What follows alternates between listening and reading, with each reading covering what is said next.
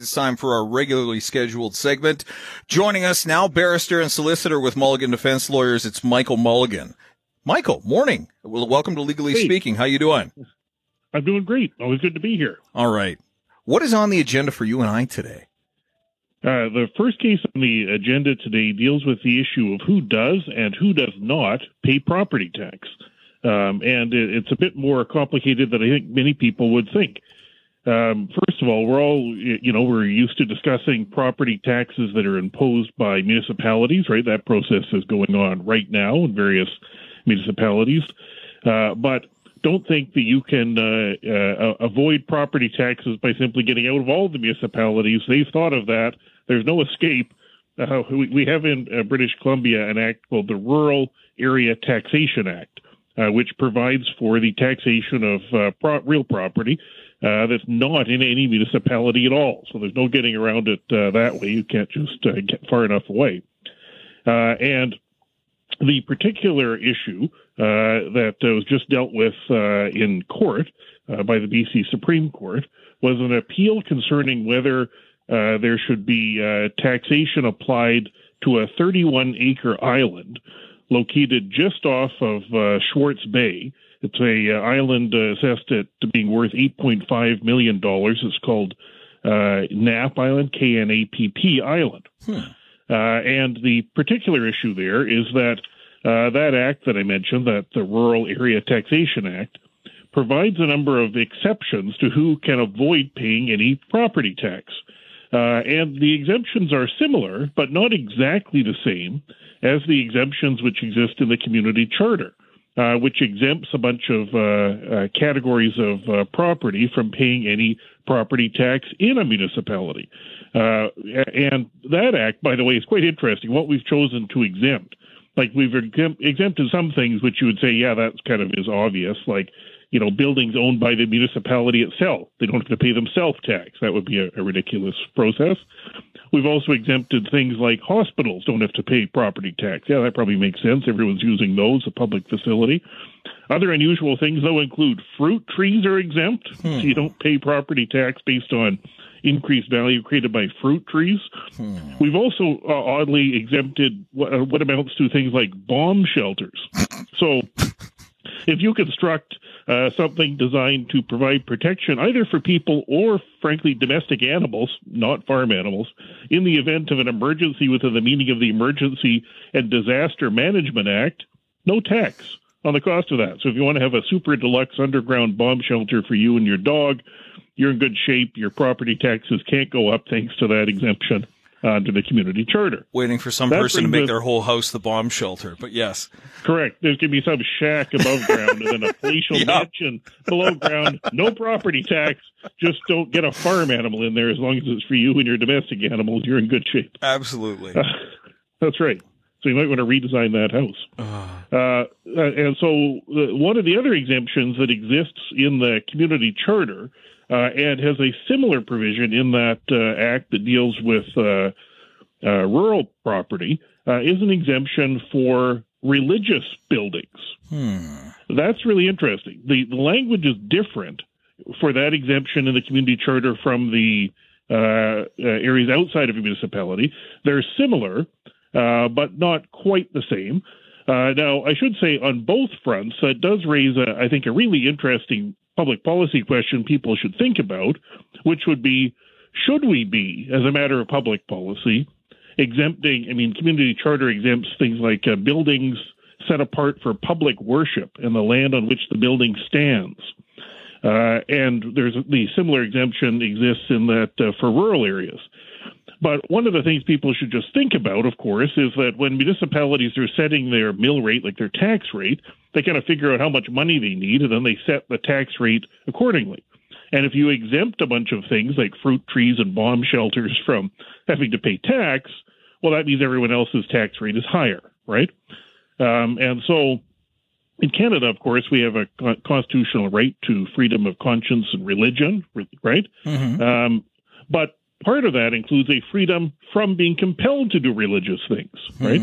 And here, given how the legislation works, you are effectively compelled to subsidize buildings for public worship, whether you like it or not, whether you agree with the religion or not, whether you're a member of any religion or not. You're subsidizing them. That's what's going on, right? The same public services are being consumed, and if you don't tax them, it's got to come out somewhere. Just like if you don't tax bomb shelters, everyone else's taxes are just a little bit higher. So that's something people should think about generally. Now, with all that background, the particular issue with respect to the $8.5 million island near Schwartz Bay involved whether that island amounted to a, quote, place of public worship, close quote, which is the language used in that Rural Area Taxation Act. And it was an interesting state of affairs. The island itself was owned by the spouse or partner of a Shinto priest. And that person, the partner, had owned that island for some time, going back more than 20 years. And the Shinto priest and his partner had for many years lived on Salt Spring Island, where they had a facility there which was exempt from taxation. And that area on Salt Spring Island was called Brightwoods, and it was exempt. It was a 7.5-acre site, involved meeting rooms and smaller rooms and a sacred forest and walking paths and a shrine, and nobody lived there, right? And so that fell within that exemption under the community charter, so it didn't pay any tax. Well, they decided to shut down that facility and decommission it in 2021 and move to this island. The island had facilities on it which are related to religious practices. And there was evidence about the particular religion, which includes things like trees being of particular importance to it, encourages prayer practices seated or walking, together or guided or not, and it encourages a relationship with nature. And there were things built on the island which were designed to facilitate all of that, walking trails and buildings and water treatment facilities and various things. Yes. And so when the couple moved there, they applied for the exemption under that the terms of the act. And they said, okay, well, this is now our area for public worship. And so, therefore, we wish to not pay any tax on it, just like we didn't pay any tax on Salt Spring Island and the facility there they shut down. The challenge became, first of all, at the first level of assessment about that, the Property Assessment Appeal Board, they looked at, well, was this really an area for public worship? And they pointed out that, for example, for the last 20 years, all the same improvements existed on the island, but they were for private use, right? Guests could be invited there. I guess the owners could go there if they wished. And they pointed out that the claimed transition from private worship to public worship would not be apparent to anyone who was sailing past the island. Nothing changed. And, for example, they pointed out that in large type, there was a big sign at the only way you could get to the island saying, private harbor. That stuck up there at the only access point. That is not compelling piece of evidence when you're trying to argue that this is a area for public worship. There's no other way to get to the island. And so they didn't succeed. Whoops. I knew we forgot something. We should have taken down the sign. And so the board found that the principal use of the improvements were for private worship, not public worship, because there was just no way somebody could conclude that they could go there, right? Yeah. So I guess it'd be interesting if somebody did show up there and tried to use the trails for the intended purpose, what the response would be, but there was no evidence about that. And so the appeal to the BC Supreme Court was an appeal based, and I must say they didn't disagree with those factual findings. I guess it's pretty hard to disagree with. Obviously, there's a sign there, and there just wasn't a disagreement about those things. Yeah. But they made an argument premised on a principle that the Supreme Court has talked about when interpreting statutes. And the concept there is there should be a presumption against discrimination when you're interpreting. Well, what does something mean, right? You should have a non-discriminatory interpretation of things so that people are treated the same way, right? People in the same fashion should be treated the same way. And so their argument amounted to, well, look, This facility we had for some 20 years on Salt Spring Island, that was sort of the equivalent. We really were moving our operation from there to the island.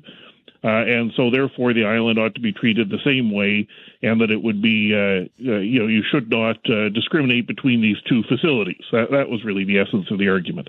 It did not succeed in the BC Supreme Court on the judicial review.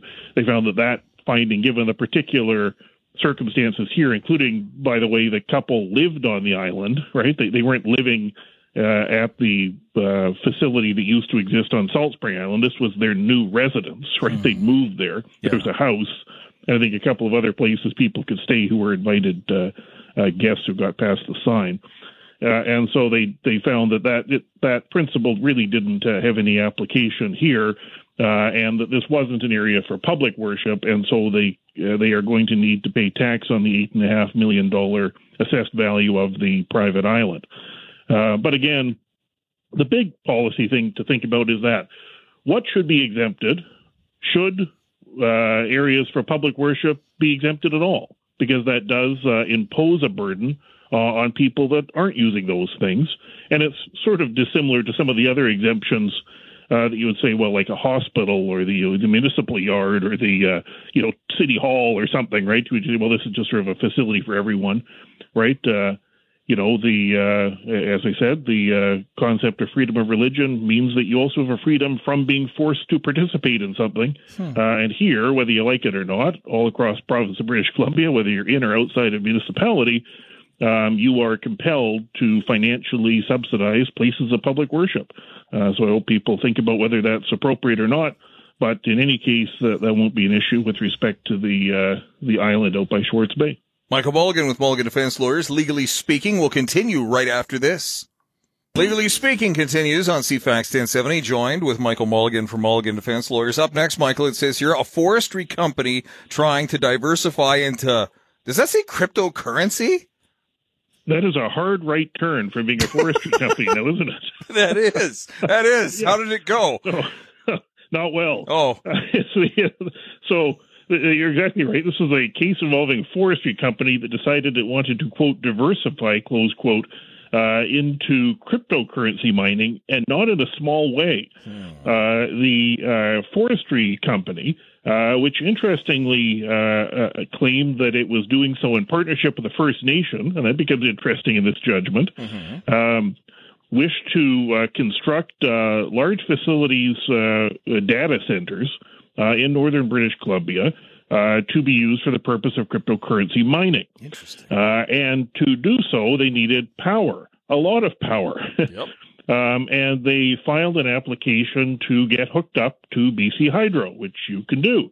And BC Hydro has, broadly speaking, a monopoly over the provision of electrical power in British Columbia. And so the starting point would be that if you need a hookup for electricity, they've got to provide it. Otherwise, your house or business is going to be pretty dark and not working so well. Now, if you do that, you do have an obligation to pay for system infrastructure that's only for your sole benefit. So if you need some thick wires or a new transformer or poles put in or whatever, you can be on the hook for paying for it. But what happened here is that the Lieutenant Governor and Council, BC government, issued an order in council back in 2022 directing that the BC Hydro stop hooking up cryptocurrency mining companies to the power system. Why, you might ask? Well, to give you an idea, this particular project, and there's a affidavit from the CEO of BC Hydro, indicated that the amount of power being requested here was 2.5 million megawatt hours of electricity per year. And you might wonder, what is 2.5 million megawatt hours per year? Well, to provide some scope and scale to that figure, the CEO indicated that BC's Hydro's 9 largest customers, they delivered no more than 500,000 megawatt hours of electrical power to each, and the 9 sites require something in the order of 1 million megawatt hours per year. So it would be like 2.5 times the amount of power used by the current 9 largest customers of BC Hydro every year. There was some dispute about whether that would amount to sucking up something in the order of half of the power that would be produced by Site C. That's a lot of power. And this is for cryptocurrency. Cryptocurrency mining. That's great. So you'd have half of Site C turned into power supply for the cryptocurrency mining venture by the forestry company. And so they were told no. And based on this order in council, which is what got challenged in court. And there were a couple of arguments that were made, or a few arguments were made. One argument, interesting one, was the sort of non-discrimination argument, like we talked about in the moving the religious center to the island by Schwartz Bay, saying, well, hey, you shouldn't discriminate against us. We're just asking for power. This, BC Hydro is this monopoly supplier of electricity in British Columbia. And so it's just not fair that you could have an order in council just singling out some particular industry, saying, no power for cryptocurrency mining, but we'll give power to whatever, aluminum smelting or something else, right? On that basis, the court, analyzed all of that, but ultimately concluded that this wasn't a case of sort of discrimination in that legal sense. The issue here was the concern about the cost of service, which is, what exactly would be implications of this enormous additional power draw in terms of the cost of producing that power and what that would mean. We'd have to immediately start working another dam to, supply those needs. And so it wasn't found to be discriminatory. The other interesting argument was this one, and it's interesting in the context of the controversy lately about proposed amendments by the government to the Land Act, arguing that they need to be brought in line with the Declaration on the Rights of Indigenous People Act, right? And one of the other arguments the company made was, hey, you didn't consult with First Nations before turning down this application. Yeah. And they pointed to the Declaration of the Rights of Indigenous Peoples Act and said, hey, that says you should be doing that. What's going on? You didn't consult with our partner here. Your decision to turn this down should be struck down on the basis that you failed to consult with them. That was an interesting argument, and it would be, I think, even be more interesting if that Land Act proposals were passed. But here, the judge analyzing it concluded that the applicant for this review, the particular applicant was the forestry company wanting to become a cryptocurrency mining company on the side, and the applicant wasn't the First Nation. And so on that basis, the judge found that there just wasn't enough evidentiary basis here to conclude that the First Nation was part of this or what exactly their role would be, and it wasn't them bringing the challenge to the you can't plug in here order. And so the judge found that the DRIPA, Declaration on the Rights of Indigenous Peoples Act, was not breached when the government did not consult with the proposed partner for the cryptocurrency mining facility. And so the outcome of this is no extension cord to the Site C dam, and the forestry company will have to come up with some other plan if they wish to diversify away from cutting down trees. I'm just sitting here imagining the hardware that would require 2.5 million megawatt hours a year. It's hilarious. Michael, you might have to go to Home Depot and get a really, really thick extension cord. Well, right? I was just thinking, because I'm doing the math in my head, and I'm thinking, with that much computational horsepower, could you actually corner global markets and make huge money? It's one of those thought experiment type scale projects that I never thought anybody would actually be audacious enough to attempt, or ask to attempt, as it were. We've got one more. It says, improper cross-examination by Crown about the attractiveness of a complainant in a sexual assault case and unbalanced scrutiny of evidence by a judge, and the result. 3 minutes.